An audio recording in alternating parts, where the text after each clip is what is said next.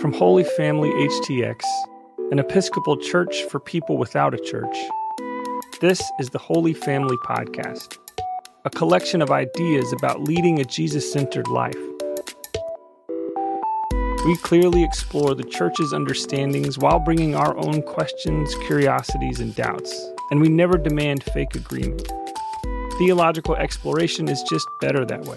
So let's take a moment of silence as we get ready to contemplate today's ideas.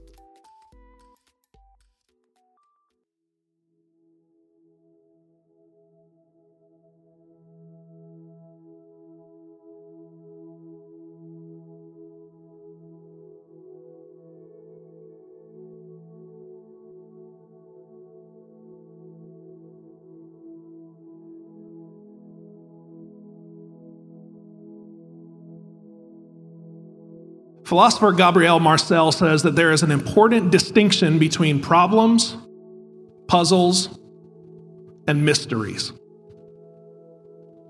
You know you are dealing with a problem if, after enough time and enough people, it gets solved. You know you are dealing with a puzzle when, if you get enough eyes and creativity around the table, pieces begin to turn a little differently, and you begin to see things lock into place. Problems can always be solved. Puzzles can always be put together. But mysteries, well, mysteries are always mysteries. What is it that you are supposed to do with a mystery? Mysteries are no fun to utilitarians. Mysteries can only be marveled. They can only be wondered. And as soon as you try to get your hands on it, you've missed the whole point. So when Colossians, as Maya read for us today, says things like, the Son is the image of the invisible God. And all things in heaven, all things on earth, all things visible, all things invisible were made through the Son. And the fullness of God is pleased to live in the one crucified. Is that a problem to solve?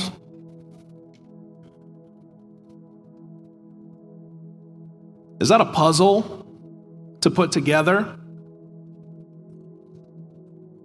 Or is this a mystery beckoning us further into wonder?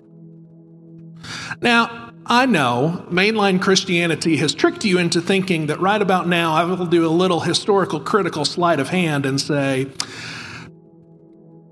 calm down, in the Greek it all makes sense, and I'm about to lay it on you and it'll all click into place. Just give me about 12 minutes. Or you might think, well, it's a mystery, so I'll never think about it again. It's a mystery. Now, when faced with mystery, I find that we are tempted often to despair because we really like to be in control. And mysteries scare us. We like to have things figured out. We like to have things neatly explained. And this is the trouble with explanations. As soon as you can explain something, what can you do with it?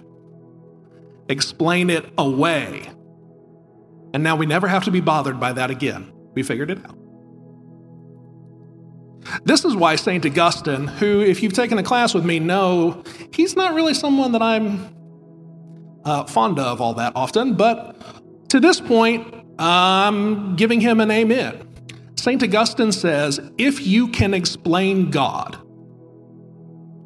whatever it is that you have just explained, I promise you, is not God.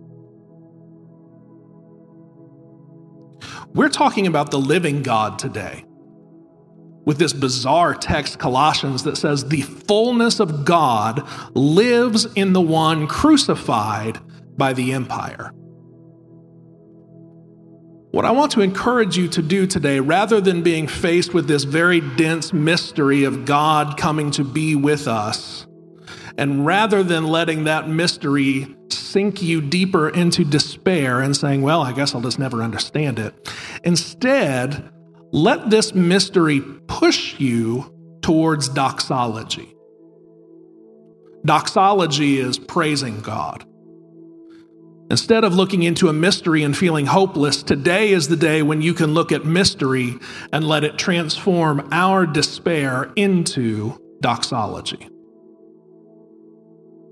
The Son is the image of God. Now, the image of God language is language from Genesis, and if you haven't read the Bible ever or in a while, this is how the book opens. And John Behr points out this really fascinating shift in the poem. It starts with a cadence that lulls you into expectation. Let there be light, and there was. Let there be firmament, and there was. Let there be waters, and there were. Let there be vegetation, and there was. Let there be creatures, and there were. But then it shifts. You would expect it to say, let there be humanity. And there was humanity. But if you know the text, that's not actually how it goes. It lulls you into this deep cadence to shift it on you. Once it gets to humanity, it says, oh, but if there's going to be a human, if we're going to have to make humanity here, that's something that has to be made. You can't just call a human into being. We are going to have to roll up our sleeves and make a human. Let there be to let us make. To make a human in the image of God. What is the image of God? Jesus Christ comes out wearing a crown of thorns and purple robe, and Pilate says, behold, anthropos. Behold, human. That's the human one. Jesus Christ, in theological speak, is the prototypical human. We think we know what a human is, and then we turn to Jesus and say, now, does he fit? Instead, what we're invited to do is to look deeply at Jesus Christ and say, oh, that's what a human is. Oh, we start there as our understanding of what it is to be truly human. Colossians says the Son is the image. We are made in the image. Jesus Christ is the image. And it ends by identifying the Son as the one who was crucified. This is a way of resisting anyone who would want to separate something like a cosmic Christ from a historical Jesus. It's also a way of resisting our desire to have Jesus Christ without a cross. Why is it important to not separate those? Well, I thus draw your attention to the late, great preacher, theologian, James Cone. In a few of his works, particularly Black Theology and Black Power, he says, racism is a complete denial of the incarnation and thus of Christianity. And if you read Speaking the Truth, or if you read The Cross and the Lynching Tree, he presses us further, us specifically being the modern church, back into the early church. The early church has no Jesus other than a crucified Jesus. Professor Cone says, stop being embarrassed that the crucifixion is some outdated idea. It is God's very critique of violent oppression. And it is a transformation of our worst violence into God's true power. And what he does is he forces us to recognize that the cross makes us behold a difficult juxtaposition of both beauty and brutality together in double vision. I mean, never forget that in the Acts of the Apostles, it says that Jesus died because he was hanged from a tree. And Preacher Cone pushes any form of Christian theological imagination back into a cruciform shape. Because as soon as you can make your Jesus cosmic or uncrucified, you're actually doing what Peter did. Oh, Lord, you'll never have to be crucified. No, don't worry about that. We'll take care of them. And that's the one thing that Jesus says, no, that's satanic to separate me from cross. Get behind me. That doesn't work. It's only a crucified Jesus. Because otherwise we lose all of our theological teeth for resisting evil, injustice, and oppression in Jesus Christ's name. Jesus is just the ooh that's out there. No, Jesus Christ is the one who came and was crucified under Pontius Pilate. In Jesus Christ, the crucified one, we see the fullness of God. We see God holding nothing back from us. This is the God who said, I know that you would have preferred for me to stay vague. You would have preferred for me to stay aloof. You would have preferred for me to stay far away. You would have preferred to just look up at the night sky or a sandy beach and say, we can come up with some good ideas about who God is. Surely, look at how beautiful creation is. And then maybe we can get together with other like-minded people and every Sunday have the preacher just kind of pat us on the head and say, yeah, we all kind of walked in believing these things, right? And we still believe that even more now that we're here. And good. Let's get back out there and keep being the same kind of people we've always been. But Jesus Christ says, I'm not doing vague. I'm coming down, all the way down. I will be so unvague that you will be tempted to look at me and say, there is no way that a crucified Jew is the image of God. That just could not be. That is how unvague I will be. The living God is determined to be with us no matter what. What was the promise of God? Throughout the entire Old Testament, I will be with you, you will be my people, I will be your God. Now, I think you can take that as a promise or a threat, personally. And it's kind of up to you to determine if it's good news or bad news. But see, God coming to be with you really has nothing to do with your choice. It's God's free choice to be with you. I mean, have you ever gotten a call from your supervisor or a family member and they say, I'm coming over? And you think, oh, lovely. Are you really ready to be with a God who will not stay vague? Just imagine what it would be like to continually hear from God, I'm going to be with you. You will be my people. I will be your God. No matter what, you can count on it. So whether you take it as a promise or a threat, the message is that God is coming to be with you. I mean, what do we call Jesus at Christmas time? Emmanuel. With us is God. And once you look into the heart of God and you see that God has shown God's heart to us, we discover that all that God wants is to be with us. And that is such a profound mystery, because I'm not sure any of us really know what it's like to be in relationship where the only goal is simply to be with one another. Not really. All you and I know are power moves. Always positioning, always jockeying, always figuring out how I can get out of you what I want. Negotiating, adjusting, positioning, triangulating. I'm going to give a little bit here, and we know one day I'm going to ask for a little bit back. God says, I'm not going to relate to you that way. God calls a judgment upon that whole way of relating. And instead, God comes to be with us.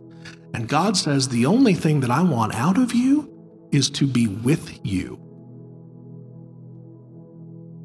And if you really let that sink in, that may be why you hate God in some ways. How dare God not demand anything from you other than your presence? Only a living God. You cannot adjust this God. You cannot control this God. You cannot maneuver this God. You cannot manipulate this God. You cannot do anything other than be with this living God. I mean, so often we talk about Jesus' coming in terms of what he does for us. And believe me, Jesus Christ does many things for us. So often, I think perhaps part of our, I know that sometimes some people in this community come with an allergy to talking about the cross because of a former religious community that you were in. Could it be that part of the allergy that you have picked up about talking about the cross is because the cross was only ever talked about what God was doing for you and what you ought to do for God in light of that? But not once does Jesus Christ on the cross say, look at what I'm doing for you. In fact, what he does say on the cross is to the terrorist crucified next to him, today you will be with me.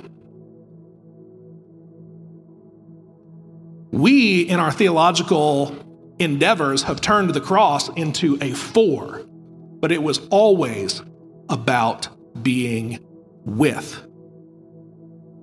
And we discover in Jesus' death just how determined this God is to be with us all the way.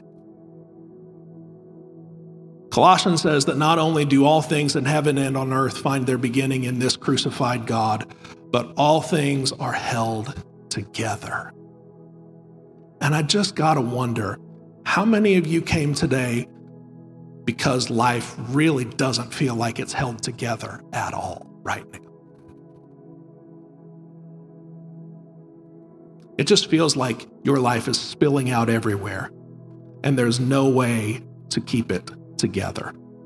Hemorrhaging time, money, relationships, opportunities. My prayer for you today, even now, is you will discover a gentle God in Jesus Christ, who even now is holding you together, along with everything in heaven and everything on earth. And I hope that as you discover you and your life being held, you will be led out of despair into wonder. Jesus Christ on the cross is God's deepest desire come true. That God has determined never to be other than to be with you in Jesus Christ.